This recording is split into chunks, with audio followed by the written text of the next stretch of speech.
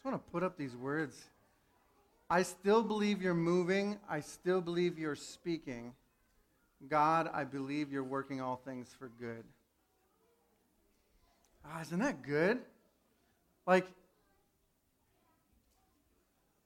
that's not always an easy thing for each of us to believe, right? But as we were singing this morning, I found myself sitting there and saying, you know what, God, I still believe you're moving. I still believe you're speaking. And I still believe you're going to work all things for good. What a good thing. All right, today we're going to talk about a few things. As soon as I switch this over. Somewhere over here. We're going to talk a little bit about God's presence. You're going to find that I am going to come back to God's presence frequently in the following years, days, weeks, months, all that stuff. Because in the end, here's the thing. It's in His presence that you're going to find freedom, that you're going to find joy, that you're going to find purpose, that you're going to find truth, that you're going to find encouragement, that you're going to find refuge, that you're going to find anything that you're actually needing is going to be found in His presence. Now, the best that I can do as a minister is bring you back to His presence. The cool thing is in the kingdom of heaven, and in this church, we don't have a church with a minister. We have a church of ministers, right? Like those that are new, one of the things that we do as a practice at this church is at the end of the sermon, we will break up into groups and just pray with each other. If you're like, whoo, that freaks me out, that's okay. I release you from obligation, from expectation. You don't have to do anything. My hope is that somebody will come find you and just pray a blessing over you. Now, hopefully that doesn't freak you out. But in the end, I feel like if you came to church, you're probably okay with being blessed, right? Yeah? Well, at least we should be. So that's going to be what that's going to be at the end of the service. And part of that is it's designed because we are a congregation of ministers. And we understand that as a church, you know, we can come alongside of each other and pray with each other and encourage each other. And sometimes we just need to listen to one another, right? Because we've all got stuff we're going through. But today we're going to talk a little bit about God's presence because it's good. There's a spot in the Bible where there's a guy named Moses brings the Israelites out of Egypt, okay? And they go into the desert. For 3 days, they don't have food. Then they don't have water, and they start grumbling and say, we should go back to Egypt. How come our leader brought us over here?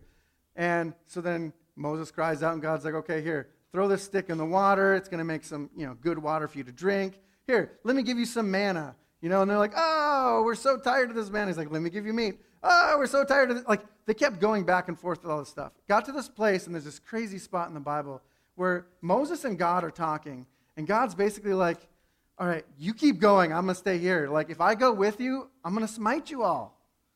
Like, this is a crazy passage where he's telling Moses, like, I just invested 80 years into you being at the spot to lead my people out of Egypt, and I have been promising for generation after generation after generation, I'm going to bring you into my presence and into the promised land. But you know what? You guys complain so much, like it's better for you to just go. Like, that's lead up to this verse. And Moses' response is, how would it be known that I or your people have found favor in your sight?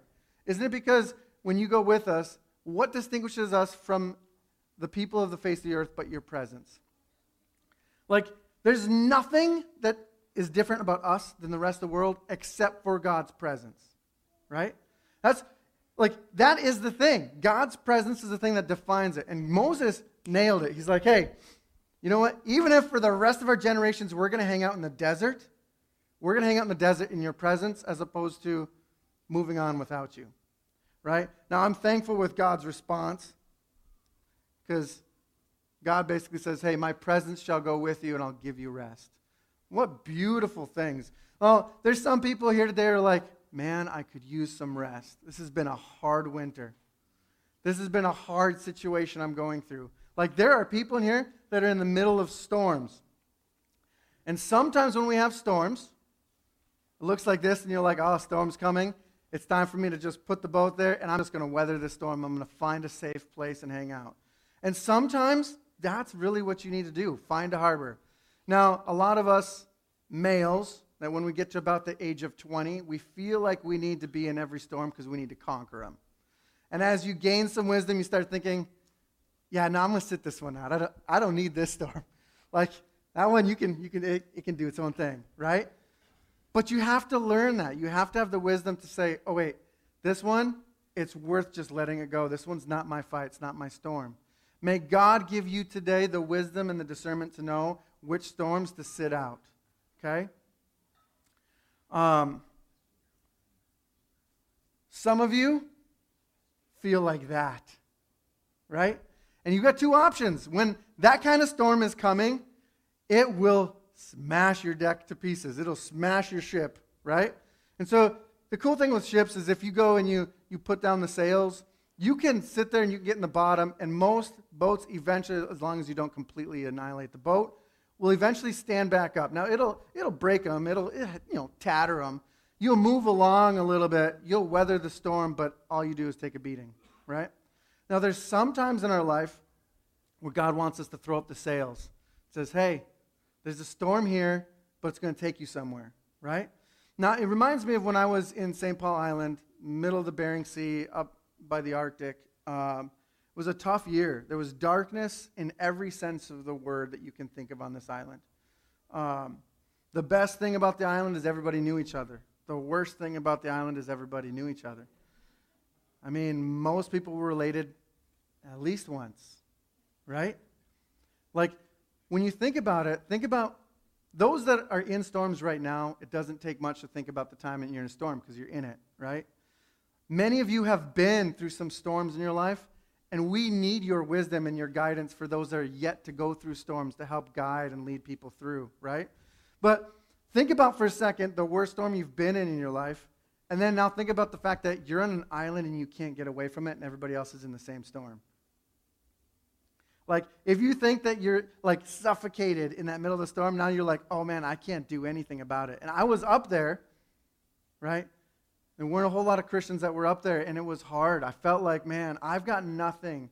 God, like, I feel like I'm just barely holding on by a thread, and here's a place that, like, could actually use me being on fire for you. Like, it could actually use me going and loving people well, and I feel like I'm barely hanging on, right? And I felt like God was like, hey, let's do some pruning. He's like, here's a branch, here's a branch. Actually, I'm going to chainsaw. And he starts chainsawing me down. But the thing is, I found myself looking at these kids, and it was like, oh, man, they need more from me. They need me to not just duck and cover. They need me not to put my boat and just say, I'm out on this one. Like, there was too much on the line. And those that are parents understand that, you know what? When it comes to your kids, so many times you're like, even though I would rather not be in this storm, I need to throw up my sails and see where God takes us. Because right here, I'm going to take a beating, my kids are going to take a beating, right? And sometimes you got to just go, all right, God, I'm going to be completely vulnerable, completely open, and I need you to provide. I need you to protect. I need you to be the shelter. Eagles. Anybody know what eagles do with storms? Let me rephrase this. Has anybody ever seen an eagle down by where you're at in the middle of a really violent storm? No. Do you know what eagles do? They know it's coming. It's just like a lot of these other animals. They know when the storms are coming, and instead of running away from them, and instead of hunkering down, they fly towards them, and they embrace, kind of like this sail thing that's right here. They put their sails open, and the wind takes them, and they take the updraft, and they go up on top of the storm. And they don't even have to, like, fly hard because the wind is enough to just keep them there. So all they have to do is just hang out on top. Like, during the middle of storms, it is rest for them. For those that are like, I don't know that I can take a chance opening up to God in the middle of my storm, like, that's why it says, for those who hope in the Lord, they will renew their strength. They will soar on wings like eagles. They'll run and not grow weary. They'll walk and they'll not be faint. It's in Isaiah. And they can do that because the wind is a thing that's going underneath them. All I have to do is open up to it. Is that an easy thing to do? No. That takes a lot of courage. It takes a lot of vulnerability, right? That is not easy. The cool thing, though, is when you spend time opening up like that, That's when fruit happens. That's when good stuff happens. He'll prune things, but the point of it is to bring abundant life afterwards. You know, so many times, as parents with little ones, right, the biggest thing you can do is show up for your kids, is your presence. We're talking about God's presence in our life. Our presence in our kids' lives, showing up, right? Showing up for your friend who's going through stuff. Showing up, you know, for your family. Showing up is like the biggest thing of presence, right? Now, I think about last week we were talking about Matthew Songer. On his way down to Guatemala, he put him in the presence of a Guatemalan. Remember that? Like, he had the gift of bringing them to minister and bring them, hey, here's Jesus. Let me just have a conversation here with you. Like, let's put it together. All he had to do was be there, right? He had to be there and say, I'm willing to be used, right? Goes down to Guatemala, and when he's in Guatemala, they give you the property, right? They give you the property. If he tries to get that property from here, guess what happens? One, it either doesn't happen or probably comes with a big price tag, right? The fact that he was willing to go and show up, have the presence there, things shift when you're present. Now, in this day and age, we can think of collective storms that are coming to our country, to our world. There's stuff that's going on. There's a storm right now in Ishpeming, right? This last week. Terrible, right? Those that know what I'm talking about, like, that's heavy. That's heavy stuff. There's storms in our community. There are families that are getting squeezed already from inflation, right? You think about Ukraine and Russia and all the things that are going on over there. Like, we look at the inflation of gas prices, housing prices. Like, there's so much stuff that if we choose, we can either be afraid of the unknown that's coming, and we can say, there's a storm coming, I don't know what it is, but I'm afraid of it. And you can fix your eyes on that storm that's coming. You can also fix your eyes on the stuff of the past, right? The stuff that has left the damage that you feel like, I'm not quite whole anymore. I don't have, like, I've got this shame, I've got this fear, I've got this anger, I've got this guilt, I've got these things, right? And the enemy will get you to either focus on the stuff of the past or the stuff of the present. Stuff of the future, right? But the whole goal for you is today, if we can stop, if we can be still today, if we can put down our phones, put down our TVs, go outside and enjoy some liquid sunshine. Like, if we can pause long enough to meet God now, like, that is your goal, regardless of storms that are coming, storms that have come, like, being able to get into his presence, that's the only thing that's going to get you through it. It's the only thing that's going to get me through it. And you know what? Sometimes when you're in the middle of the storm, you can't see that. And what you need is a brother or sister to say, hey, you know what? Best thing we can do is let's just hang out. You know what? Let's go get a coffee. Let's go do this thing. You know what? It might just be, hey, I want to hear you out, but what can we do right this minute, right? Because it's so easy to fix our eyes on things coming or have come. But right now, in the present, is the only time that we can sit in his presence, right? And when it's his presence, man, it works wonders. I think some of you were at the Good Friday service where I shared a little bit of the story. When I think of missions, right, I internally went back and forth to so many things because I've been in missions roles a number of times. And honestly, a lot of fantastic things gets done with Americans going over into the mission field. There's also collateral damage that sometimes happens.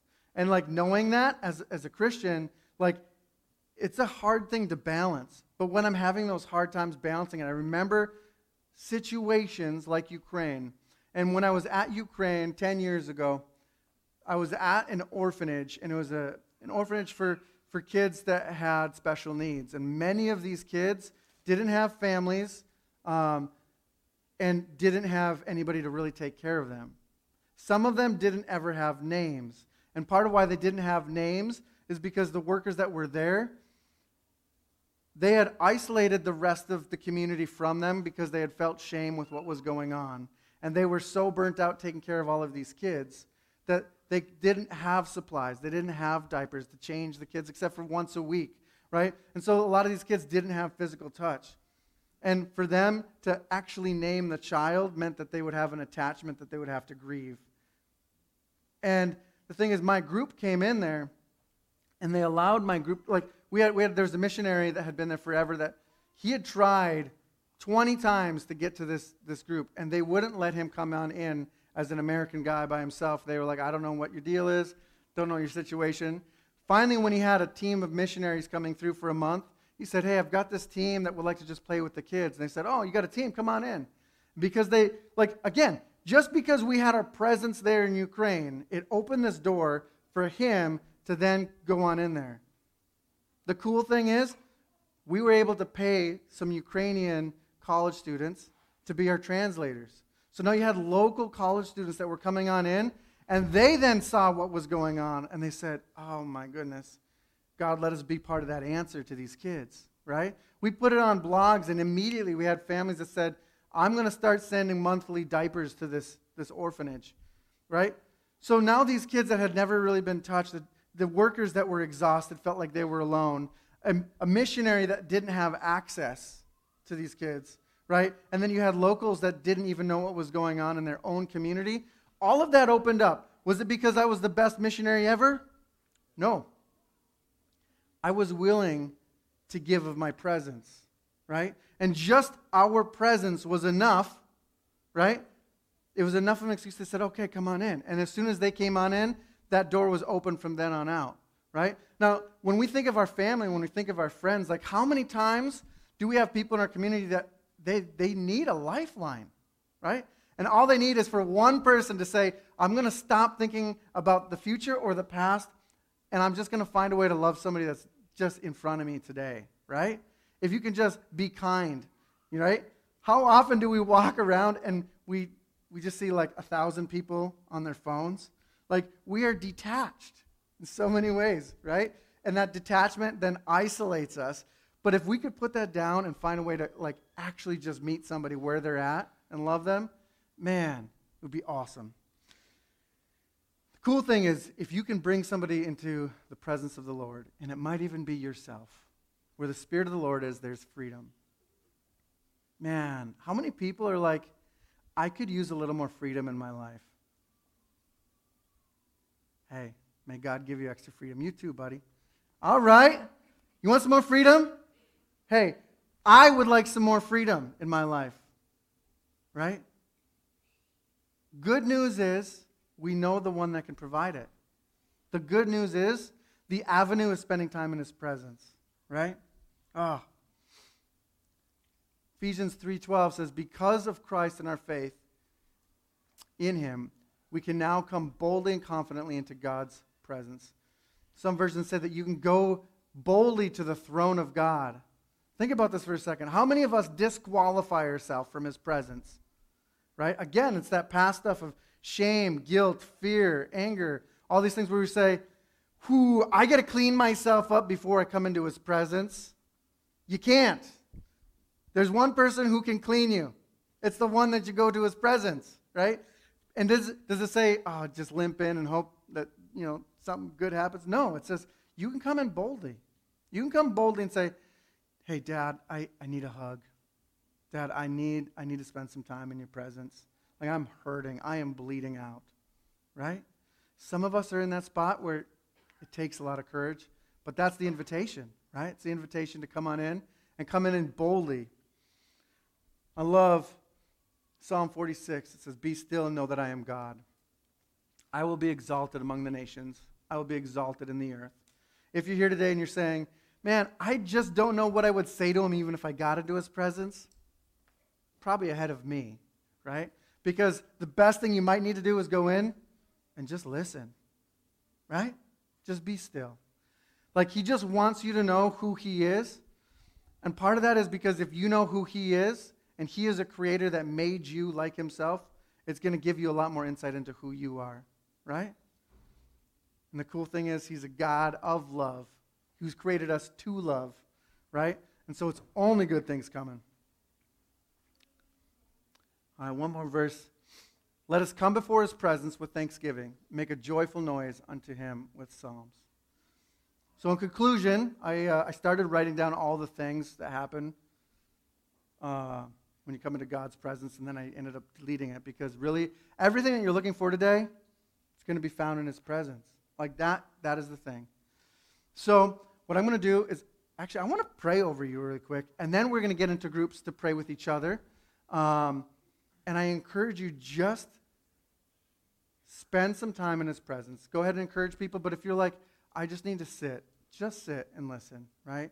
And then we'll go into some worship after that. Again, you're free to join us with Thanksgiving, and you're free to just sit down and just let it wash over you, right? Wash over you with his goodness and with his faithfulness. All right? Dad, I am so thankful. I'm so thankful for this group of people here today. Dad, I know that you want to meet with them. Holy Spirit, I just invite you to just make yourself known today. God, we come into your presence, and we're thankful that we're not obligated to clean ourselves first. God, a lot of times we try to hold on to our chains of shame and guilt and fear and frustration. God, I ask that you would cleanse us of those things, that you would let us just let them go. God, the weight that we carry, that we have carried, God, help us lay it at your feet. God, I ask that you'd put your sweetness in us. God, that you'd bring a refreshment to us. God, those that are dry, I ask that you would just bring just a refreshment, like they're sitting on the banks of just a calm, peaceful water. God, I ask that those that are tired, that are weary, God, that you would just give them vision of hope. God, that you would, like a sunrise and a sunset, just paint a picture of what's coming. God, for those that are in the midst of storms, give them discernment to know if they're supposed to just hold on and let you protect. God, give them discernment to know if they're supposed to just hide under your wings and let you take the brunt of the force. Or if you're challenging them and encouraging them and inviting them to open up their wings and learn how to fly. God, I'm thankful that eagles know that there's rest on top of the storms. God, that there's still sunlight on top of the storms. God, for those of us that need to fly, God, I ask that you would give them the courage and the bravery to be able to fly high enough to be able to see your Son. God, I'm so thankful that you are patient with us. God, I'm so thankful that it's your presence that you put on us and in us and through us that distinguishes us from the rest of the nations. God, may Water's Edge be known as a place that still believes that you're moving, that still believes that you're speaking, that still believes that you're going to work everything out for good because you love us. Dad, I ask all this in Jesus' name. Amen.